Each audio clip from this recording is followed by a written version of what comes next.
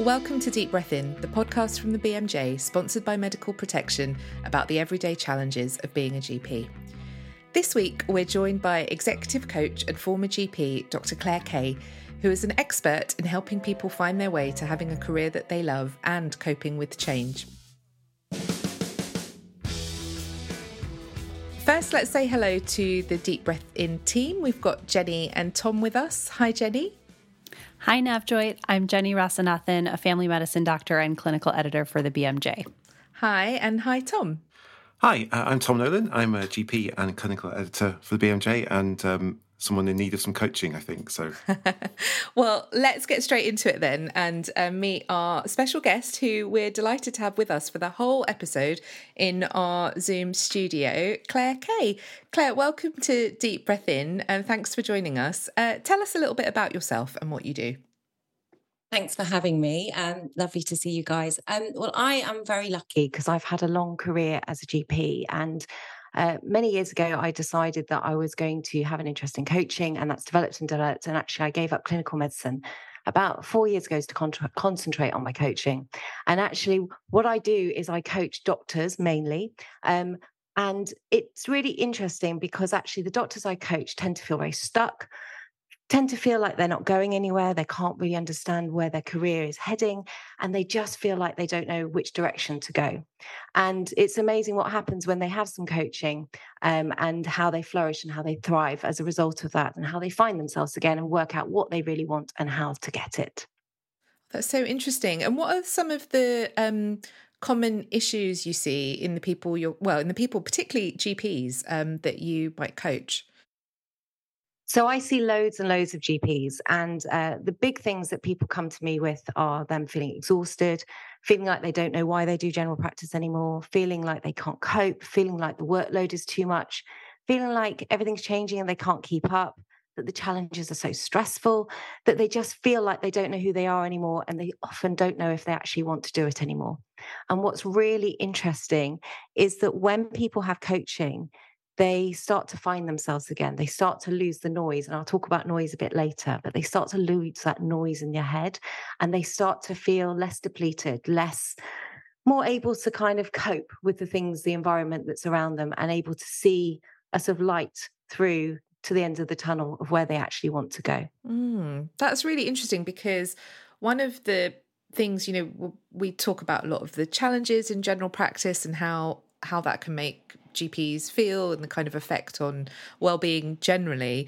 And often those problems can feel quite intractable and out of your control. So it's really interesting to hear you say that, people are able to sort of chart a path through that. Yeah, I'll give you an example. So I was recently, I had a GP partner who I was coaching, and she's in her mid-50s, and she came to me and she said, I can't do this anymore. I've been a partner for 25 years. I've just had enough.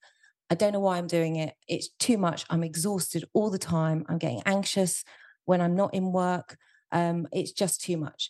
And there is no set outcome in coaching. The only outcome is to get to what you want and working out what you want. That's my view on coaching. And so there was no sort of right, let's work out how you're leaving medicine. It was very much let's work out who you are. Let's work out what in an ideal world you'd want. And what's so fascinating with her, and it happens a lot, is that through the coaching, she fell back in love with medicine, and she realized that there were certain bits that she didn't enjoy, but actually there were other bits that she was so passionate about, and she loved being involved in running the practice, and she loved her special interests that she had clinically. And it was really about how we shaped her week and how we shaped her mindset and how we looked at how she could do less of the stuff she didn't like and more of the stuff she did like without disrupting the team. All of those things combined. And actually, we finished her coaching series, which I usually do about 6 to 8 months with people. We finished I think about 9 months ago. And I got an email from her last week, and she is thriving. She says she's never been happier. She's doing more of her special interest. She's thrown herself back into the actual management of the practice, which she loved. She has changed the setup of her week. And she said that what's most fantastic is that when she hits a hurdle that she's not happy with, if there's something that she doesn't like, she's got the tools and the skills to know how to change it. And that she finds really empowering. So rather than being out of control and feeling like she has no influence on her life, her career, and just in this horrendous treadmill that she can't get off, she's suddenly totally in control and making choices. And she's able to now see all the benefits of her career and the joy she gets from her career, rather than that ground down, Groundhog Day feeling, which a lot of people come to me with. Interesting. Can I ask you, Claire, did a lot of this or your interest come from patients you were seeing as a GP? I just feel like so much of what you said there, you hear from patients when they come in depressed and feeling no control, no light at the end of the tunnel. Is that? It's really interesting that you say that. So I suppose there's two sides to answer that question. The first is, I was very lucky.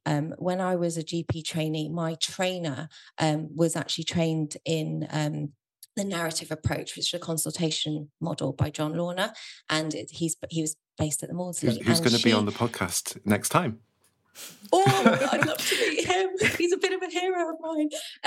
Anyway, he very much influenced my trainer and her approach, and she would always be the voice in my head because any time I went with an issue and I don't know what to do with this patient, she would always say, well, what do you think you should do, Claire?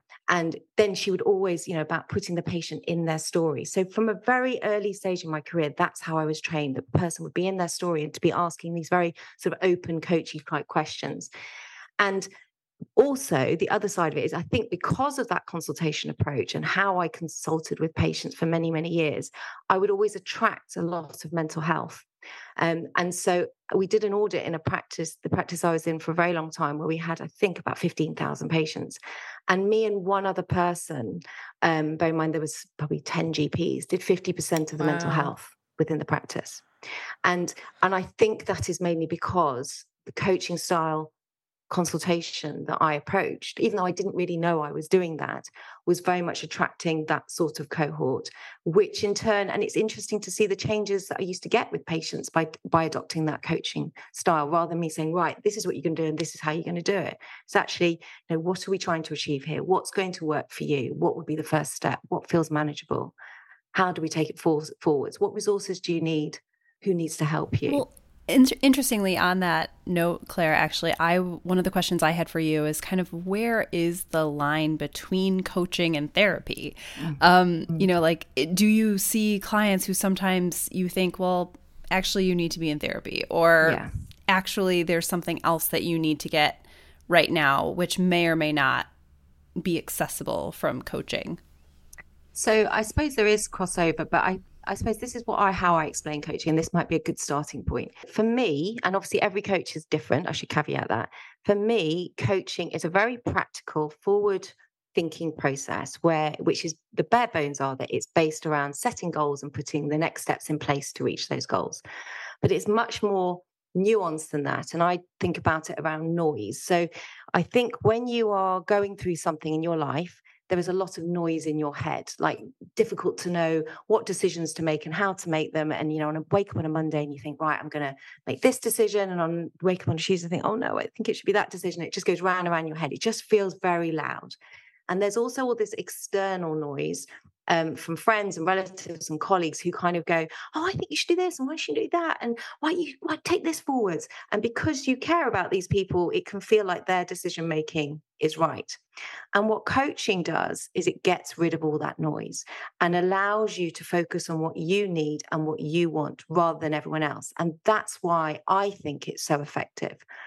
And I suppose the other side of that is it's also not other things. So when I explain it to clients, I explain that it isn't counselling or psychotherapy.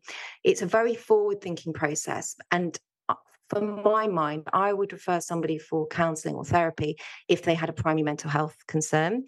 And also, it tends to be quite a retrospective process. So you tend to sit in the past and deal with the past. Coaching takes bits of the past, but use them to learn to move forwards. So we never sit in the past. We just take that pattern or behavior and see what's happening and use those patterns and behaviors to then work out how to move forwards. So there is a big difference there. It's also useful to know that it isn't mentoring. So when I think mentoring is brilliant, but mentoring in my opinion, has its place when you know what you want and you know how to get it, but you're not quite sure how to craft it. So say you want to do medical journalism, for example. Once you know that, it's brilliant to get somebody that's 5 or 10 years ahead of you to then get advice about how to develop your career in that direction.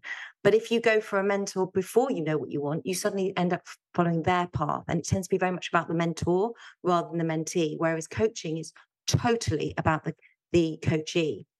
And I suppose to answer your question, when I have a chemistry call or a chat with somebody initially, I do exactly what you just said, is to trying to work out whether somebody is feeling anxious or depressed because of the work situation, which is what people mainly come to me for, whether that's the issue, and that actually if we dealt with the work issue, those feelings would lift, or whether actually there's a primary mental health concern, and as a result of that, the career or your life is changing and challenging.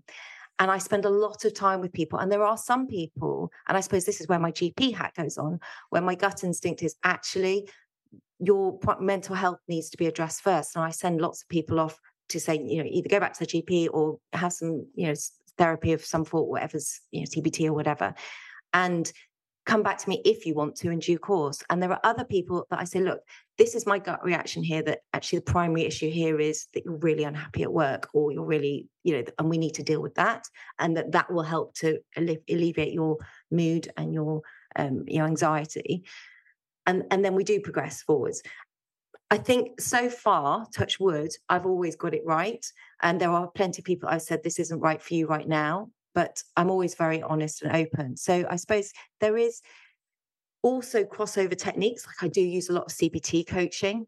So looking at the past and using what's the evidence of what's worked well and how we could use that again in the future, and those sort of things. But I'm quite a deep dive person. I like to get to know the crux of the person so that we can kind of really move forward, so they've got all the tools to move forwards themselves.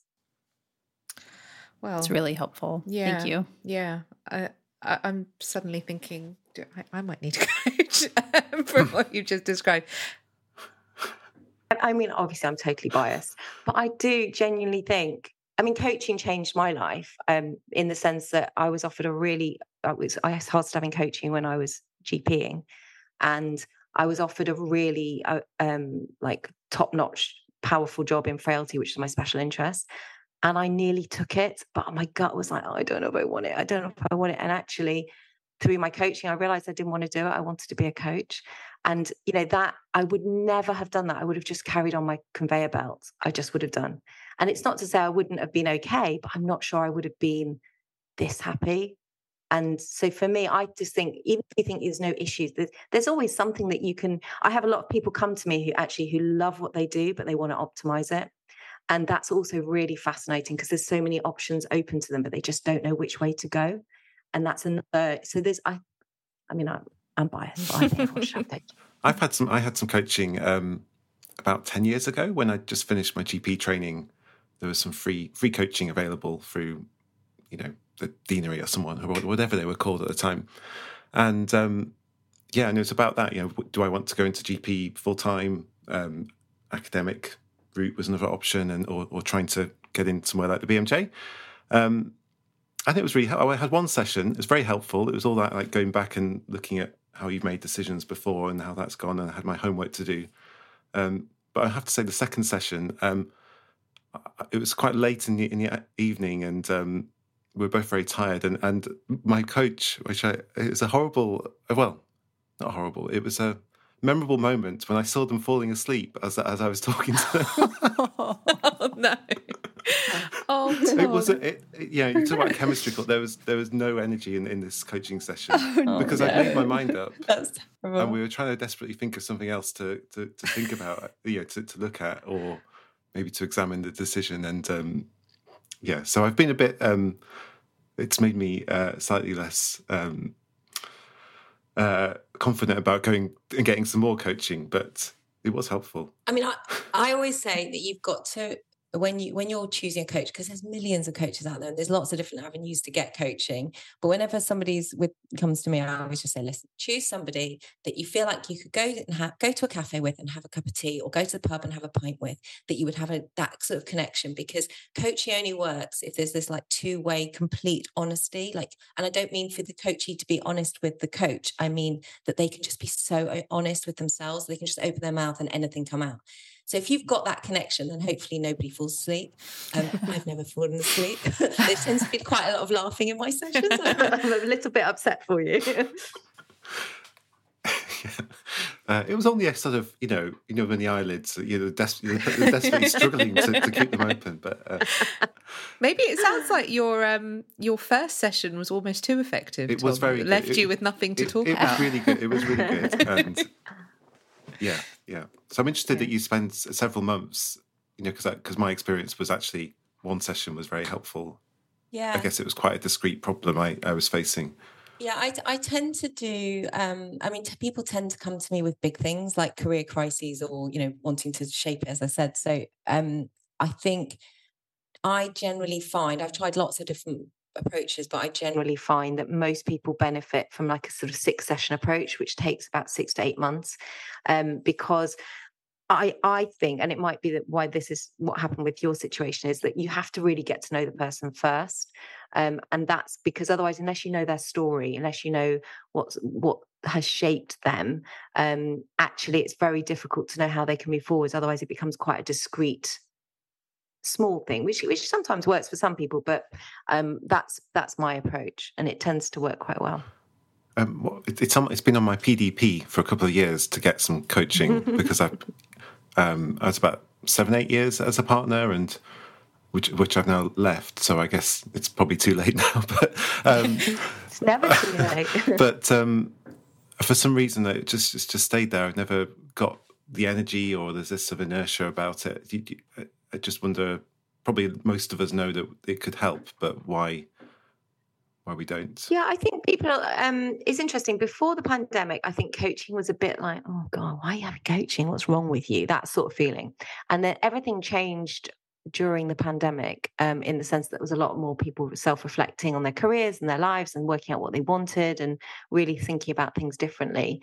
So I think the sort of general mindset out there has changed, but I think with coaching, it's about trying to find somebody that you like and that is got on the same wavelength and has got an approach that fits with you. So it can feel a bit like, oh, how am I going to know whether this person is actually fitting for me? So that, I suppose that's why I do loads of social media and podcasts, not to get clients, to get my message across, but that's people can get to know you and they can think, actually, do you know what, she is not for me. Or actually, oh, I kind of like her, so that you kind of try before you buy. And the other way that people do it is sometimes they'll have like a free session first, just to see if there's that connection.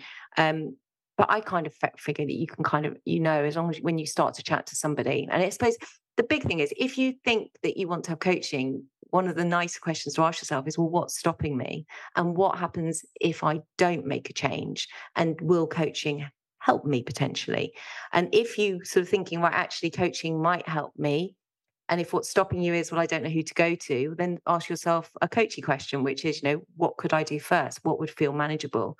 And that might be just speaking to one person that's had coaching and you can get their experience.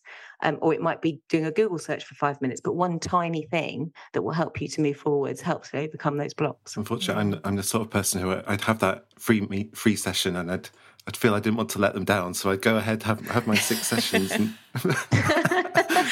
Not wanting to hurt that's something feelings. To work on in coaching. Or therapy. I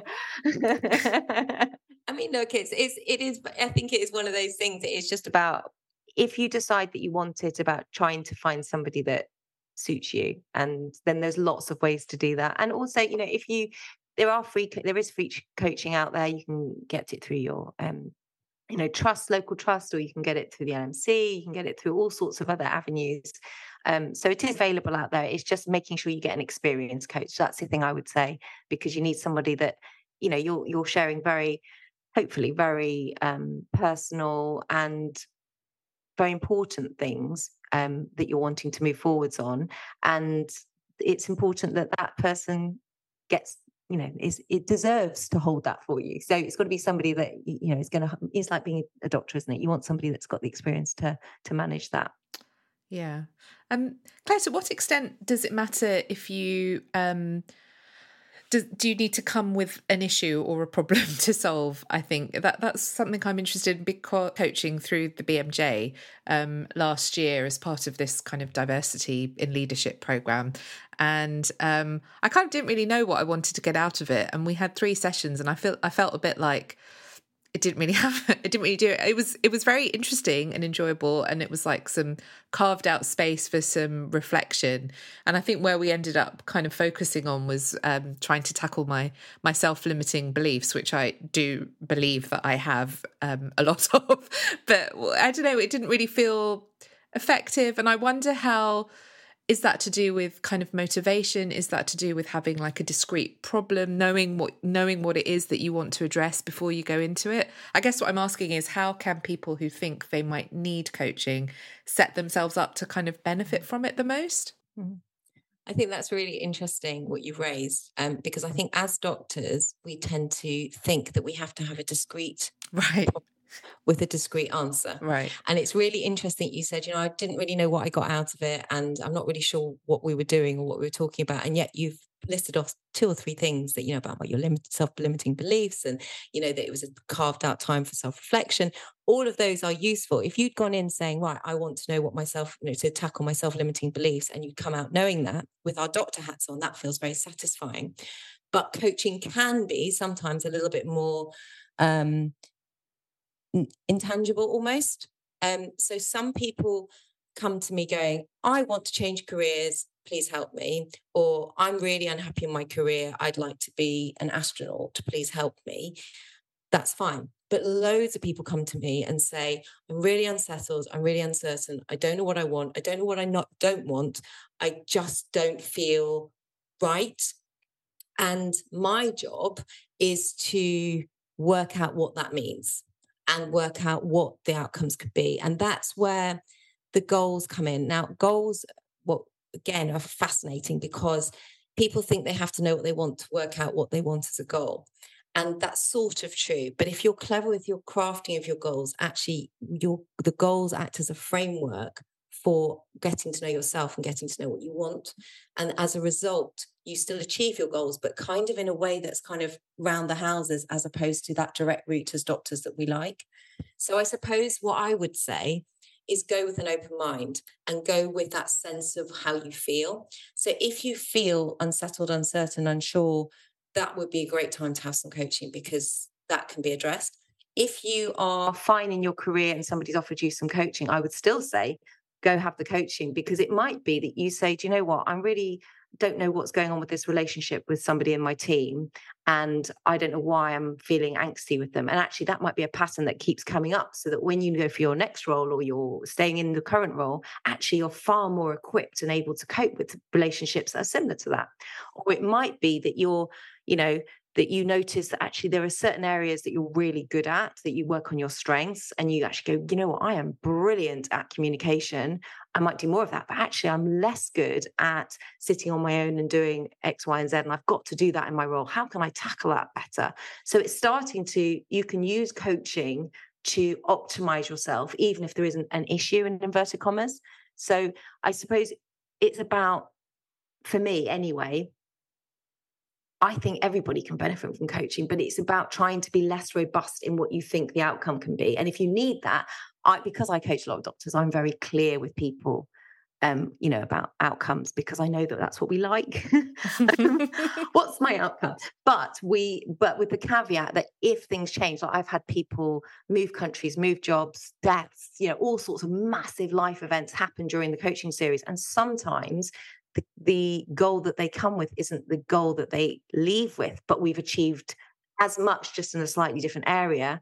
And that's also, and we check in the whole time to check that we're going in the direction they need it to go with. So I would say I totally get what you're saying, and I think lots of people feel like that, but it sounds like you got quite a lot out of it, even though you didn't know what you were getting out of it.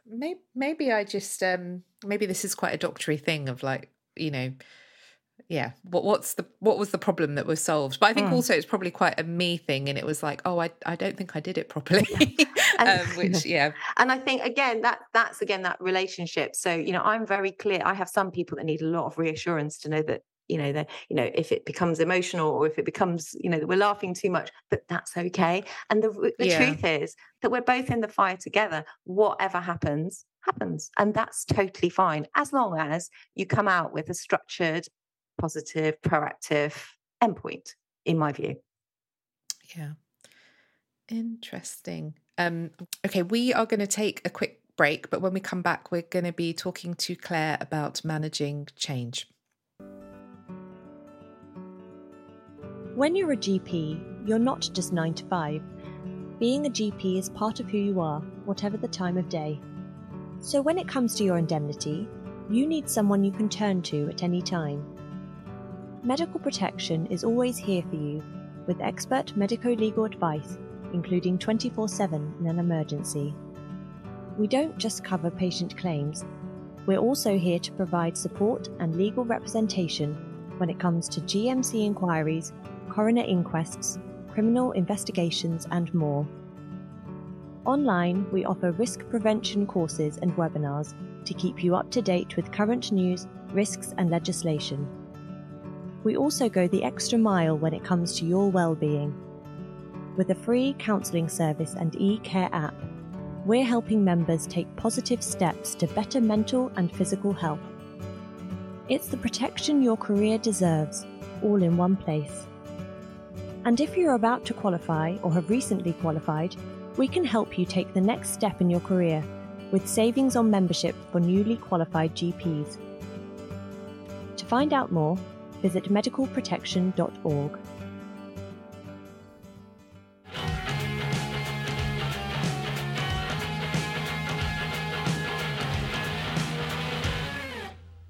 Okay, we're back. So Claire, I thought one of the things that many of our listeners, and certainly we, are facing is, how to cope and thrive with change. In general practice, it can often feel like a lot of stuff is changing. It's, obviously a hot kind of policy topic. And sometimes that change can feel a bit kind of beyond your grasp to control. And that can feel really scary or worrying. So we just thought this might be an interesting topic to kind of take a deeper dive with you about. Is coping with change something you see in your coaching practice? Oh yes, all the time. And I love talking about change. It's one of my favorite subjects. And what's really fascinating about change is that there are change lovers and change haters. And I think the first thing I'd say is that if you hate change, that doesn't mean that you hate change in all aspects of your life. And if you hate change, it doesn't mean you'll always be a change hater. And vice versa for if you love change, because there are those people that thrive off change, that are change makers, change agents, that want to, they only feel really comfortable and settled when they are changing and growing, whether that's in their career or in their life.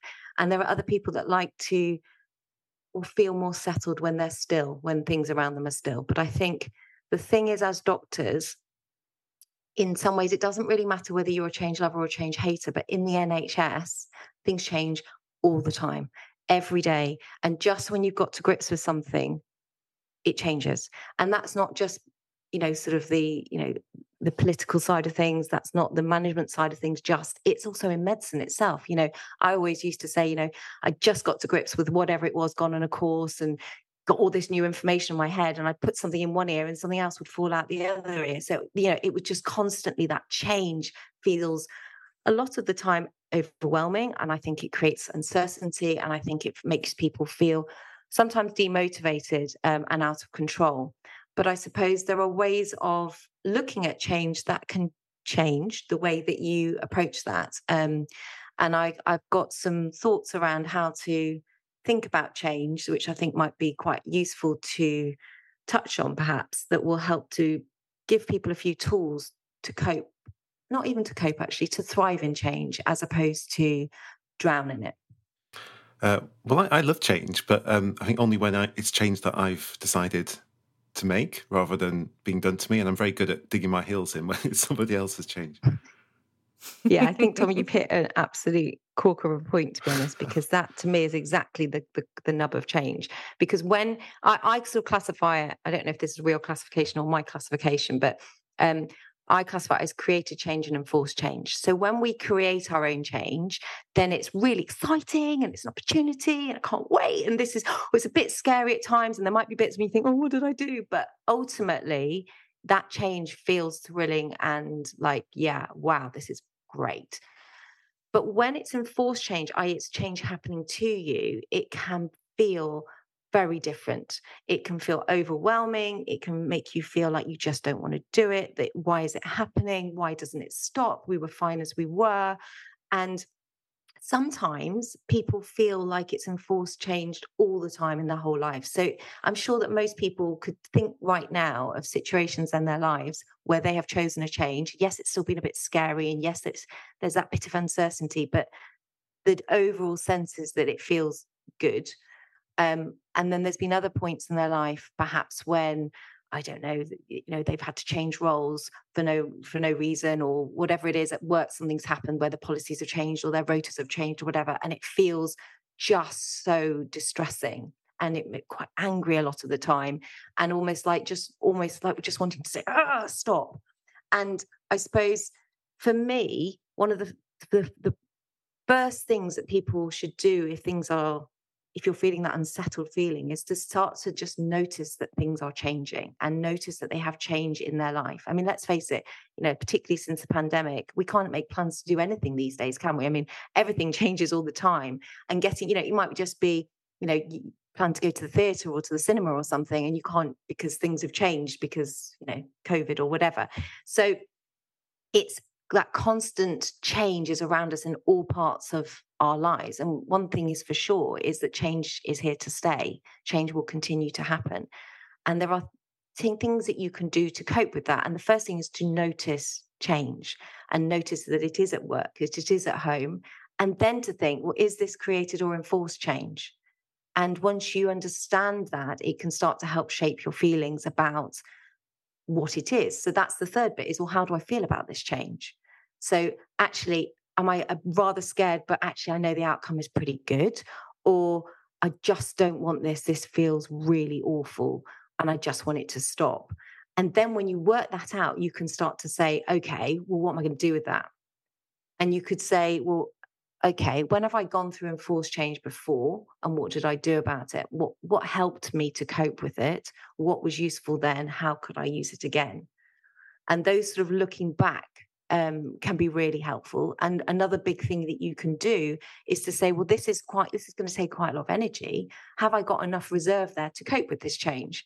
So am I doing those age-old things which we always forget as doctors to do, which I'm really passionate about, which is that thing about looking after ourselves? Because let's face it, if we look after ourselves, we tend to provide better patient care and we tend to thrive more. So that bit about coping with change, you have to be able to know that you're eating okay, that you're sleeping okay, that you are allowed breaks, that you are allowed to laugh, you're allowed to connect with people. All those sort of things are really important. So there's a lot there. But I suppose the first thing is just to think about, how do I feel about this change? And once you know that, you can start to go, oh, it's okay that I feel a bit rubbish about this change because I didn't choose it. And I'll come on later to the change cycle, but I think that's also quite a useful area to look at. These things always remind me of that in my childhood. And in the Cloaks toilet, there was a crochet thing saying like that prayer about change, and what's it called? Grant me the courage to change the things I can, and the serenity to accept the things I can't, and the wisdom to know the difference. Oh, I got there. I got there. Is that right? Is that kind of what this is? I think so. I think so. Yeah, that sounds. Sorry, I don't know. I'm quoting the Bible.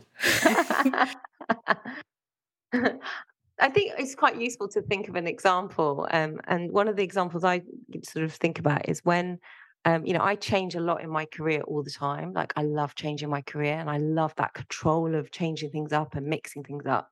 And that feels very natural. But in my home life, I really don't like change so much.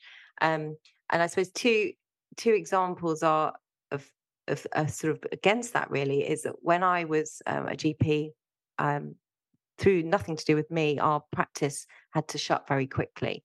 And as a result, we were all two-paid over to another practice. And you can imagine that that is a huge enforced change that was terrifying and really distressing. And as a team, we didn't cope well with it. And personally, I found it very unsettling and very difficult. And I think if I had known at the time what I know now about change, I think I would have coped better with it. And even I don't think I even accepted that it was okay to feel that stressed about it. And I didn't really know how to move forwards about it. And I didn't know how to justify my feelings.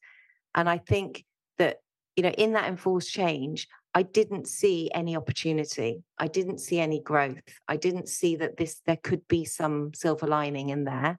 And I think a lot of people feel like that. And it takes time to get to that, but there is something called a change cycle. And it's very similar to the grief cycle, actually, where you go through this denial bit, then you get really angry, then you start bargaining. Oh, can we do this? Can we do that? And then it's gets sad. And then it's accepting it. And often if you know that you're going through that bit, it really helps. And so that bit about sort of enforced change, if you know where you are in the cycle, it can help. And also recognizing that if you're going through that, probably other people are. So if you're having a meeting with other people and there's enforced change going on, actually, if someone's angry, it's probably because just that's where they are in the cycle. And it helps to understand where people are at a little bit more. So I don't know. I think we all go through change. So even if you love change, enforced change can be challenging, and that's okay. Yeah. So, yeah, I mean, that sounds really powerful. And I can imagine we've all been in experiences where we've had that enforced change, but not had I don't know what it is, the sort of self-awareness or kindness to kind of recognize what's happening and why we are feeling the way we're feeling.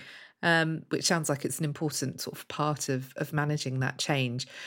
One thing that really struck me is getting to the point where you can see the opportunity in a change, which I'm someone who I find change difficult in probably most aspects of my life. But, eventually I will get to a point where I'm like, oh, actually, this is really good.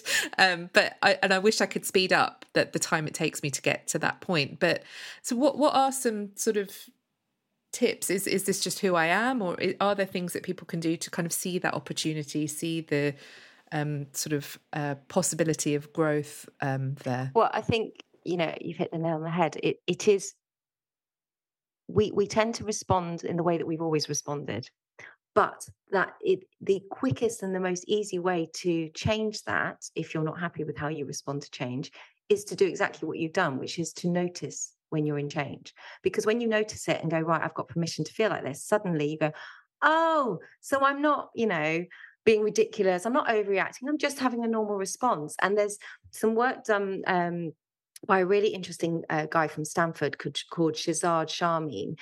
He did some work on something called PQ intelligence. And what he says is that there is always a gift through adversity. So there's always a gift there. And so when you're in a really yucky, horrible situation where you feel terrible, whether it's change or whether it's something else, there is always a gift. There's always learning. There is always something that you can gain from it that actually you didn't have before.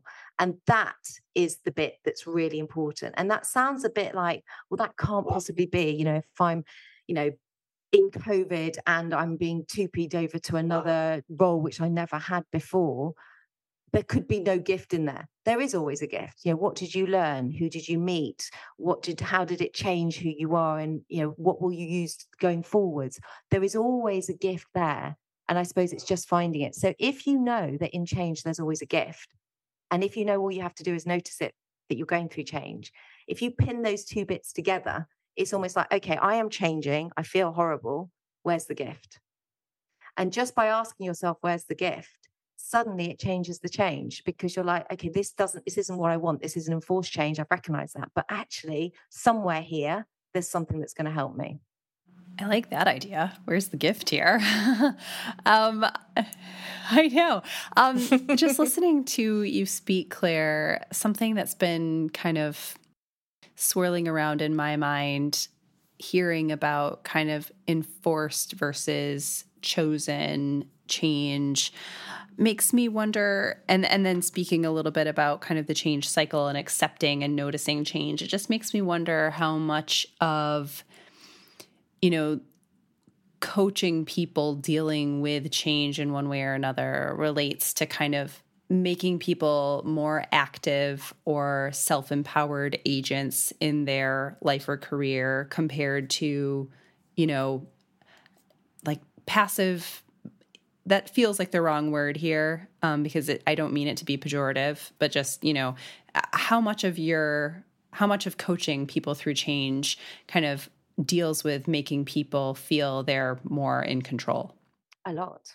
But that also, you don't need a coach to do that, because the reality is that if we know that change is always going to happen, and if we know that there's always a gift in there, if you change your mindset, which you can do yourself, and start to ask yourself questions, what's the opportunity? How can I grow in this change? How can I make this easier on myself? Who might be able to help me? All those sort of questions allow the change to be more palatable.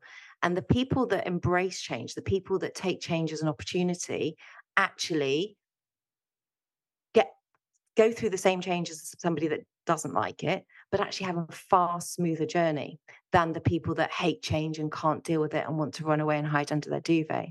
But the people that feel like that, if they start to use some of these tools and techniques and questions, actually they start to move towards that feeling of being able to manage it in a far smoother way. So the coaching room allows that to happen, definitely. But you don't need a coach to do that. You can just start to say, okay, change is going to happen. Do I want this to be really hard and really difficult? Or this change is happening anyway. Should I try and find the easier path? What will make this easier? Okay, well, first of all, I notice this change. Secondly, there is something positive in here. Change is an opportunity. Change is a chance to grow, to learn. Where's the gift? What do I need in place to help me with this? What would make it easier? And just asking yourself those 4 or 5 questions actually allows you to be, even if you don't see yourself as a change maker, a change agent, or a change lover, whatever word you want to say, it starts to move you in that direction and allows you to cope with the change better. So a lot of coaching is around that. Can I maybe reveal myself as one of those people who probably doesn't like change in the workplace too much, in that it seems to me that most of the change that happens within primary care probably doesn't need to be made, or comes at an opportunity cost which is greater than any benefit that's ever likely to be seen for patients or staff.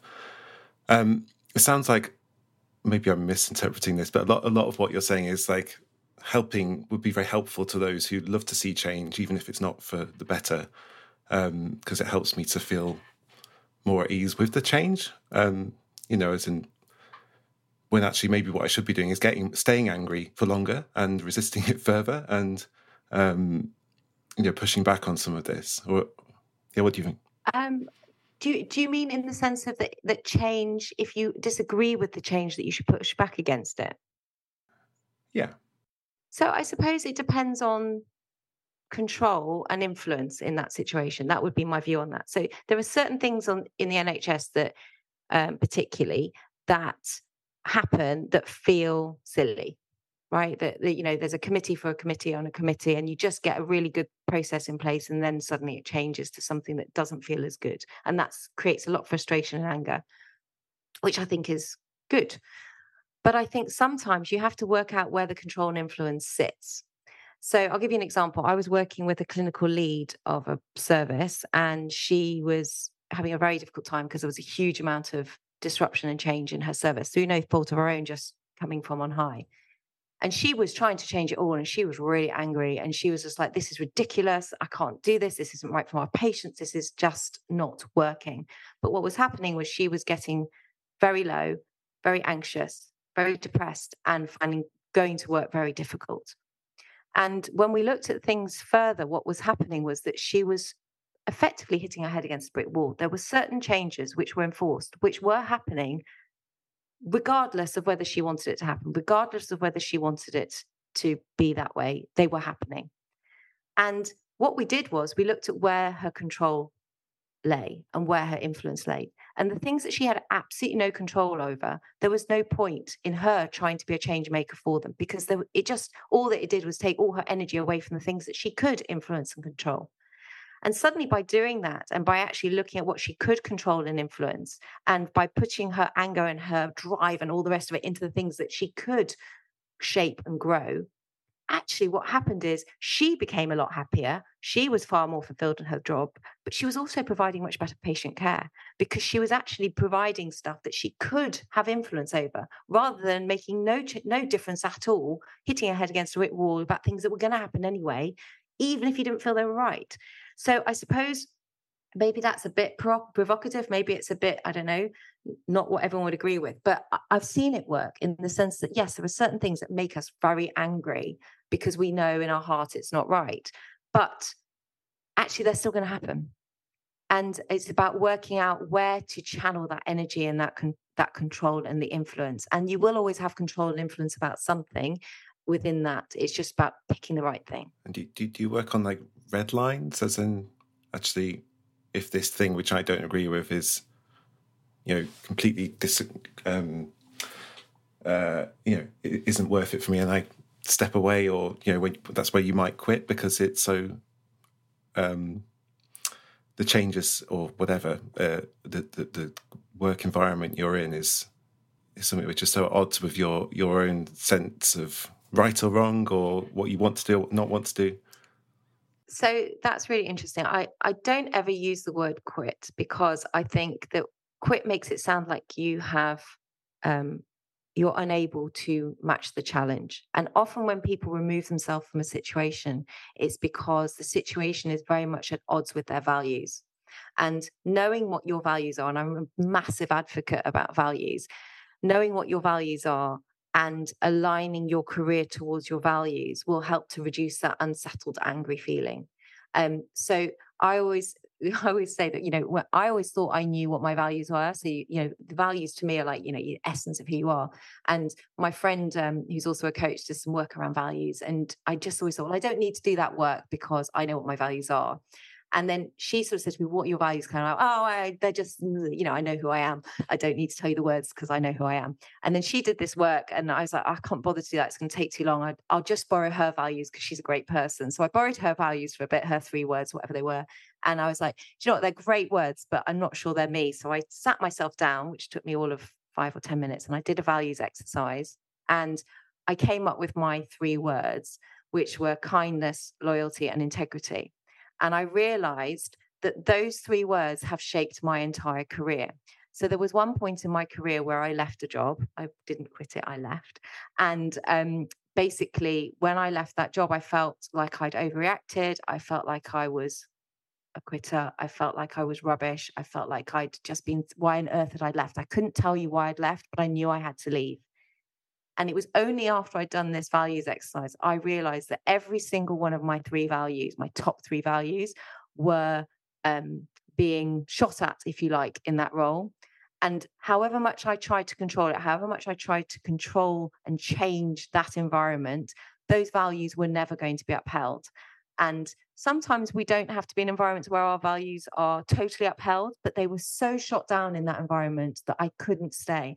And it was only when I realized and I looked back that actually that was why I left, that suddenly I realized that there's no situation where you're a quitter. There's just situations where they're not right for you because your values haven't been aligned with what was happening around you. And that doesn't mean that that situation is wrong. It just means it's not right for you. And I suppose that's, for me, so important. And I do a lot of values work with people, because once you know your values, you can align your career towards it. You can align your life towards it. I know I can't be around people that aren't kind and loyal and have integrity. I find that very challenging. But also it means that if I am around those sort of situations or organizations, I'll do less of it and do more of it in another, get it from another environment. So that awareness, I think, can really help you and feed into why this change is really making you very cross. Thank you. That's a good answer. I think that can also help with understanding, we've probably all been in situations where you might have one reaction to a change, but your colleagues or someone else is reacting differently. And I think remembering kind of, how we're shaped by our values and I guess how we all respond differently to change can help with that too.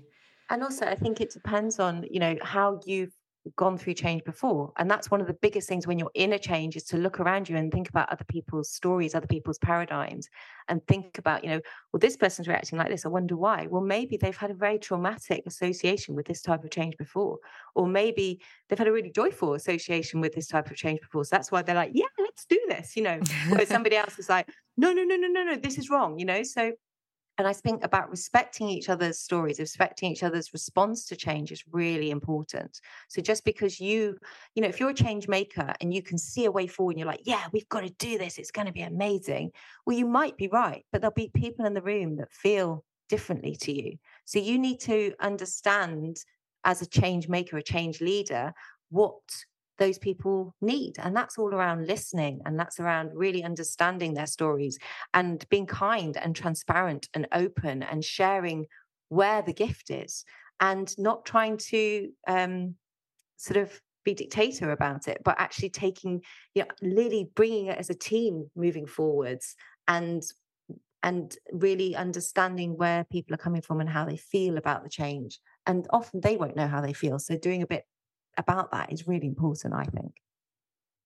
Yeah, I'm sure there's so much more here we could talk about kind of, if you're a leader or manager, how you can kind of almost do a kind of coaching with your teams as well. But maybe we have to save that for next time, because I feel we've talked about so much. It's been so fascinating, and Claire, we'd love to have you back on sometime in the future. I'm sure there's so much more we could discuss. So Claire, where can our listeners find you if they're kind of interested in finding out more about you and your work? So the first thing I'd say is that people contact me all the time. So don't be afraid to. I literally speak to doctors all day, every day. So I'm all over Instagram. I'm a bit obsessed. So you can find me at Dr. Claire K Coaching. And I'm always posting free resources, free tips and tricks, seminars, podcasts, all sorts of free resources for people, particularly doctors. So you can just, if you follow me on Instagram, you'll see lots of things there. I'm also on LinkedIn, Facebook, all under Dr. Claire K. And if you want to find out more about me, you can check out my website, which is drclairek.com.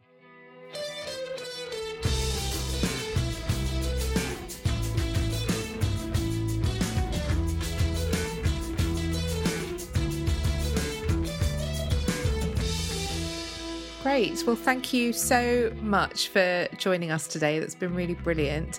And yeah, I'll say goodbye to Tom and Jenny as well. Bye, Jenny. Bye, Navjoy. Thanks for having me. And bye, Tom. Bye, Navjoy. And thank you, Claire. It's been really interesting and useful. Thanks for having me. It's been lovely being with you guys. So that's the end of this episode. And actually, that's it for Deep Breath In for 2022. So thank you so much, everyone who's listened over the past year. We'll be back in 2023. And as always, we'd really love to hear what topics you would like us to discuss. So if you have any ideas, please do drop us a line at practice@bmj.com and we'll do our best to pick them up. Until then, thanks so much for listening. Bye for now.